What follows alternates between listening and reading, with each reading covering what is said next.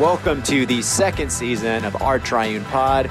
We are still preparing you to praise. Join me, the Reverend Nick Comiskey, and the Reverend Bendy Hart for a conversation about low-key theology, lived experience, and often unrelated pop culture as we break down one of the Psalms.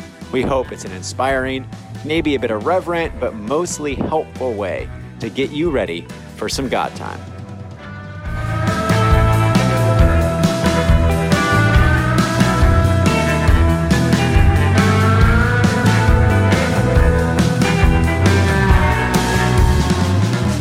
Welcome to a very, very special episode of Our Triune Pod, where we talk about the lectionary, we talk about the Bible, and we talk about weddings. Ben DeHart, how are you, man? I'm good, man. Speaking of weddings, just happened. Join the club. We're like 72 hours removed from the most important day of your life. Yeah. The only way this pod could be more special is if we recorded like during the reception. That would have been. That was thrown special out there as a possibility by your friend Tommy. No, shouts Tommy. Oh, did Just he? Kidding. No. But that would be amazing. Tommy Kitzmiller. Thanks for being amazing about everything.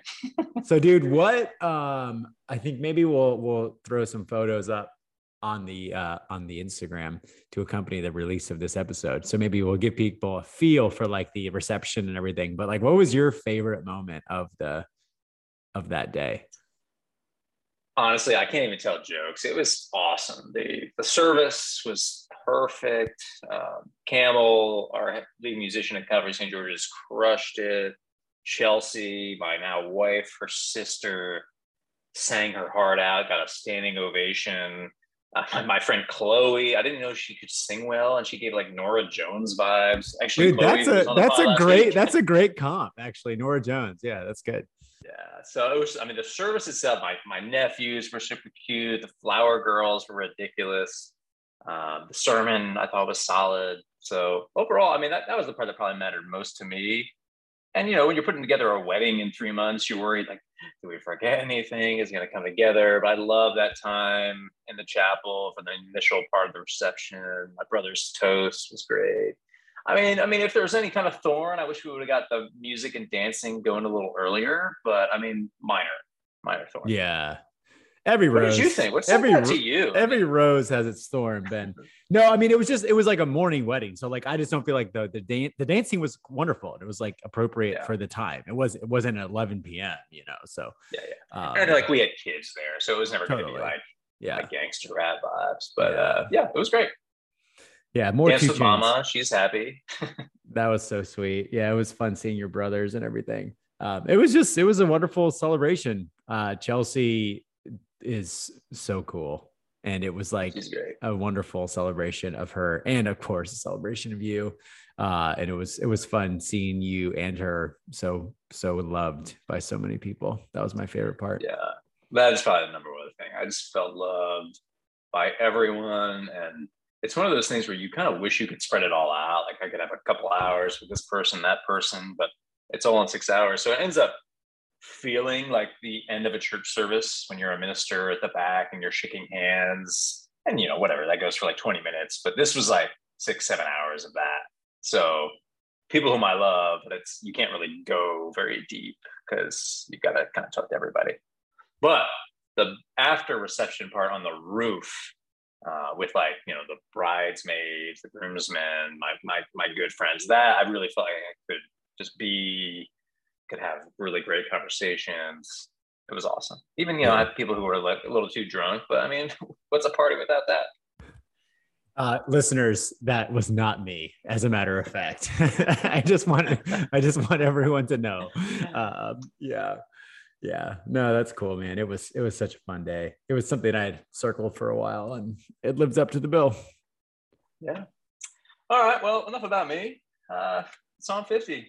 Nick, read it.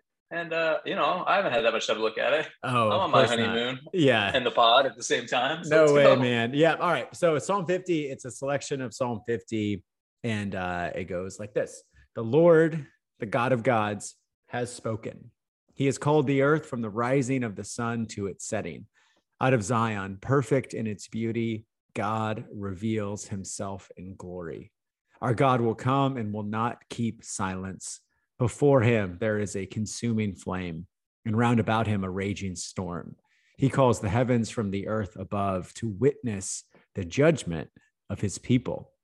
Gather before me my loyal followers, those who have made a covenant with me and sealed it with sacrifice. Let the heavens declare the rightness of his cause, for God himself is judge. Hear, O my people, and I will speak. O Israel, I will bear witness against you, for I am God, your God. I do not accuse you because of your sacrifices. Your offerings are always before me. Consider this well, you who forget God, lest I rend you and there be none to deliver you. Whoever offers me the sacrifice of thanksgiving honors me. But to those who keep in my way will I show the salvation of God. Awesome. Yeah, Nick. Yes. What do you think? Well, I think so this psalm, of which we just get a selection, but the first 6-7 verses kind of set the scene. I think this psalm is a liturgical performance, you might say, of a famous passage from First Peter or something, where it says that judgment begins with the household of God. The psalmists picture God as the judge of the earth, frequently as the king of the earth, one who will return and judge the world in righteousness and truth. And that's all good. I think the focus of this psalm, however, is on the way that God judges those who have made a covenant with him through sacrifice, those who belong to him in a special way by virtue of God's grace. So this is a psalm that is performing, as it were, a judgment of the people of God. And can I just talk a little bit about the structure, and then I could get your response, Ben? Is that fair? Okay. So again, we have just a brief selection here in the prayer book, but the psalm as a whole contains 23 verses, and there's 4 main sections. There's the introduction. That's most of what we get in the reading. And then we get a judgment speech, which is the majority of the psalm. And that judgment speech, you could break that up into 2 ways. There's a judgment of the people of God in the way that they worship and in the way that they behave, or the way that they live. And then finally, there's this invitation at the end to not be judged. So 4 sections: introduction, judgment of worship, judgment of behavior, and then this conclusion, this offer of life. And the introduction, that's where we'll spend most of our time, because that's what we get in the prayer book. But what one commentator put it pretty well, it's the convening of a trial. And God is both the prosecutor and the judge, and he calls as witness heaven and earth. And then the defendants are the readers of this psalm, the people of God. So judge, prosecutor, witnesses, and defendant. And there's a lot of flowery language to depict that, but I think that's the setting of the psalm. Yeah. Do you think this is fair, that God is both judge and prosecutor? Kidding. No.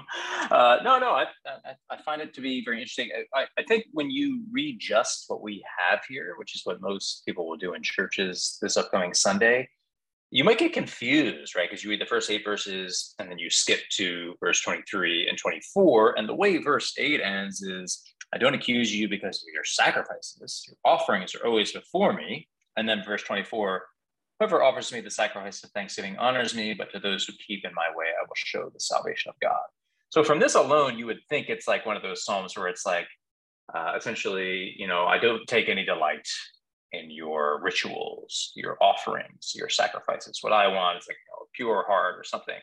But as you made clear, this psalm is holistic. It's talking about sacrifices being, I guess, offered incorrectly. Yeah. And then also behavior being off the wall. Yeah. And I guess when we get from verse 23 is what we're supposed to kind of wrap up our section is like, oh, these people are forgetting God. We got to remember God. And it even seems like in verse 24, a bigger deal is made of keeping in the way of God's will. He'll show them salvation than ritual. But what you're saying, it's both. It's kind of hard. I mean, there's not a one verse summary of the issue that, if you believe the psalm is inspired, I suppose, the issue that God has with his people's worship, because it's not an indictment of sacrifice as such, right? It's not like all of your sacrifices, all that I care about is your heart or something like that, like we would think. I think there is a givenness to Israel's ritualistic worship that isn't necessarily the problem. I think if you read into some of the verses, I guess there's this sense that, this is again conjecture, but I guess there's this sense that God needs or is dependent upon the sacrifices or worship of his people. It's almost as if human agency and the role of the worshiper is what is being underlined or emboldened in Israel's common life. And what this psalm is saying is God does not need your sacrifice. So verse 9, I have no need of a bull from your stall or of goats from your pens, for every animal of the forest is mine and the cattle on 1,000 hills. If I were hungry, I would not tell you, for the world is mine and all that is in it. Do I eat the flesh of bulls or drink the blood of goats? Bizarre language here, but I think that the idea is like, look, God, to put it in our language, is like, we worship for our good, not God's, and we're not doing God any favors by coming into his courts with praise, right? Like, I suppose that's the issue. Does that hold water? Does that make sense? Yeah, no, I think so. I mean, I guess that theological term that is contemporary would be like the freedom of God. God's not dependent upon us in any way. God is wholly good without us, but out of his great love decides to create us and enjoy our company anyway. Yeah. And yet we're called to worship. Yeah. Like, I guess maybe another way of putting that is like, does it feel true to life that there is this temptation in the human heart that would render worship something that we offer to God because God needs it, or because God, does that make sense? Like, can you imagine that this psalm and the indictment of this psalm would be anything that's relevant today? Yeah, no, that's a tough one. I think most of us, when we think of our relationship with God, not like setting aside theology, but just like the way we pray, the way we act, it's like, essentially I'm trying to like appease God, or I'm doing this because God will smile at me and give me what I need, or even what I want. Whereas I don't really feel like most contemporaries are thinking that God needs something from me, right? But I guess if you read the scriptures, sometimes when your mind gets saturated with that, you might get lost in some of the humanizing of God, or the anthropomorphisms of like, God is really pissed. God sounds like one of those lovers who is not getting enough attention. Totally. And I think the Bible has that in there for a reason. Like, God is a jealous God. Yeah. God wants worship just for him. And then there are other parts of scripture that make it very clear, like, well, don't take this humanizing of God too far. Really, this is what you were created for. This is the good life, as you were kind of suggesting. And even more than that, it's like, I got into a covenant with you. This is what we agreed to on some level. Now, again, we're talking a lot of old covenant language here. I think we could even talk about like the courtroom and trial, God being judge and prosecutor. And that may not sound super fair, but then with Christ, God becomes the judged in our place. I think there's always a trajectory. Oh yeah. We are going to get there for sure. Yeah. I think there might be some, one word you might use, I suppose, is formalism. Like, I guess if you could kind of domesticate God in such that, like, if you check the right boxes, liturgical or otherwise, you kind of have God squared away. And I think this psalm would be an indictment on like, well, we serve a living God who doesn't need anything from us. Like, he doesn't need to be self-actualized in our worship. So don't think that just simply by doing that, you've checked the right box. Okay. Well, let's just like to unpack it a little further. It's like, I think you were saying this, but maybe I just got to say it the way I'm thinking it. Like, it's like, once you do those things, you have God under your control. Exactly. And this psalm seems to suggest that whether it's the right ritual or the right behavior, like, this has all been a free gift. God doesn't need it. And God is utterly free. God's going to do what God will. Yeah. Well, the primary, what's a good way to put that?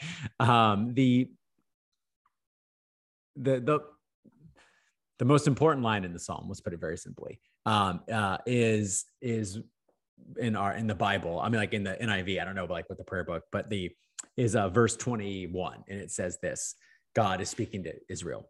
When you did these things and I kept silent, you thought I was exactly like you. But now I arraign you and set my accusations before you. But that notion, when you did these things and I kept silent, you thought that I was exactly like you. Whether it's conduct or worship, it's this kind of domestication of God where we kind of, it's the Feuerbach thing, it's like we impute our ideal human characteristics into the heavens and say, this is what God is like. And this psalm is bearing witness to the living God who is saying, that's not how this works. You're right. I am alive, and I will sift wheat and chaff. Right. And I think to your point about Jesus, the judge in our place, if this psalm is all we had, it would be it'd be pretty scary. It would be pretty terrifying. I think the invitation of this psalm, strictly considered, is to be accosted by the reality of God's presence and the givenness of God as a living God who is not like us. But obviously, the judge in this psalm is ultimately judged in our place for hypocritical worship. We could see a lot of that in the Gospels, and a major disparity between worship and conduct. It's another primary feature of the Gospels. Yeah. Maybe another way to connect with today is, I remember, maybe this is just some people, but I definitely remember a friend growing up saying, oh yeah, I'm a Christian, I'm into Jesus, but like it is for like, if God's doing something for me, I'm into God. When God's not, like, I'm not giving God. Or it's like, hey, I give money, so I don't really have to show up, or like, and I'm not saying you have to, but I do think there's still like a ubiquity of a popular relation to God among people, where it's like, all right, well, I'm going to give my part and like expect God to give his part back, or I've done this, so I don't need to do that. But those of us who, not because we're any more righteous, but who are, doing the ritual, going to church on Sunday, at least I guess sort of trying to live the Christian life, etc. I feel like we're the ones who know most clearly just how we don't measure up. So when you read a text like this coming from someone who's like doing the ritual, trying to live a life, I feel like it's like almost like a law gospel thing. We're the ones who are like, oh God, we desperately need that judge in our place. Like there's no notion of like, oh, I'll do I'll give money to the church and then I'm good. Yeah. It's like, well, no, like that's terrifying. I remember Christian Wyman on a podcast, like he was being asked about his Christian faith, and he was talking specifically about not why he prays or why he like opens himself up to the divine, but like very specifically, like why he's like a Christian, like a religious person, basically. And he uses, pretty simple analogy, but he was basically like, you need some artifice to hold your spiritual life. Like you need a cup to fit the water, and he was basically like, for me, like the Christian faith, like the rituals, the creeds, the sacraments, like there's this artifice in which I hold the real juice, which is like the spirit of the living God. He didn't use that language, but like, that's how I interpreted it. Right.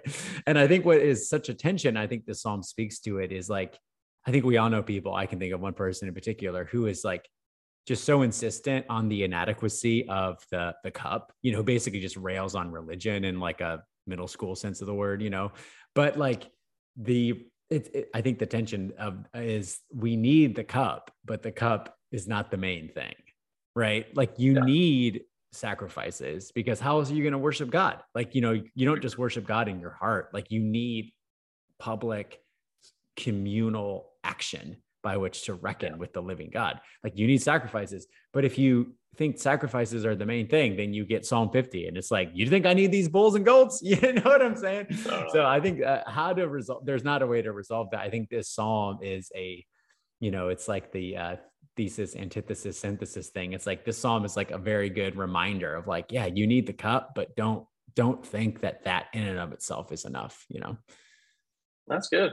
That's good. I mean, yeah, there's no formless life, but I don't know how you got to have the little verb too. Yeah. So, all right, man. You want to pray us out? All right, let's close it out. The Lord, the God of gods, has spoken. He has called the earth from the rising of the sun to its setting. Out of Zion, perfect in its beauty, God reveals himself in glory. Our God will come and will not keep silence. Before him there is a consuming flame, and round about him is a raging storm. He calls the heavens and the earth from above to witness the judgment of his people. Gather before me, my loyal followers, those who have made a covenant with me and sealed it with sacrifice. Let the heavens declare the rightness of his cause, for God himself is judge. Hear, O my people, and I will speak. O Israel, I will bear witness against you. For I am God, your God. I do not accuse you because of your sacrifices. Your offerings are always before me. Consider this well, you who forget God, lest I rend you and there be none to deliver you. Whoever offers me the sacrifice of thanksgiving honors me, but to those who keep in my way will I show the salvation of God.